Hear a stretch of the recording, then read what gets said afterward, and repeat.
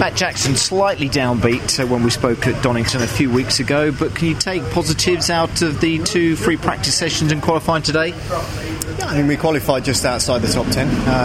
It's so close, and I think a tenth or a tenth and a half would move us up, to sort of 5th place. So it just shows how close it is around here. I think we're certainly in a better place. It puts us in the right place for the race. Pete, 5th row, 6th row. It's we're in the right window. I think as a race car, the pace out there was very quick today, and as a race car, we've got a consistent car. They're not going to be doing those times tomorrow. I think all in all, I think we can go.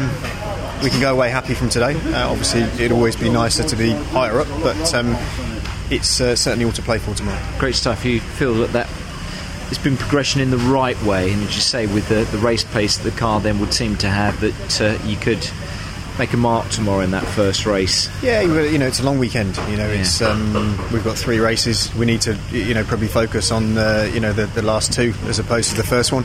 Let's see. A lot can happen. This is the British Touring Cars. It's so close on times and on the track. So I think we're in a good place. Important though that this weekend is a good weekend, not just for you but for the team, I think, as well. We've got to. We've had a disastrous one at Donington, and it's been a few years since I can remember we had 2 DNFs. So in a weekend, but these things happen. You just have to pick yourself up and dust yourself off and crack on with it. We know that we can win. I know that I can win, and I know the team can win. I know the car can win.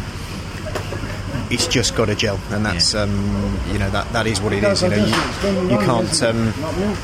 You can't predict what everybody else is going to do. Matt, thank you for talking to me. Top man. Cheers. Thank you. Cheers.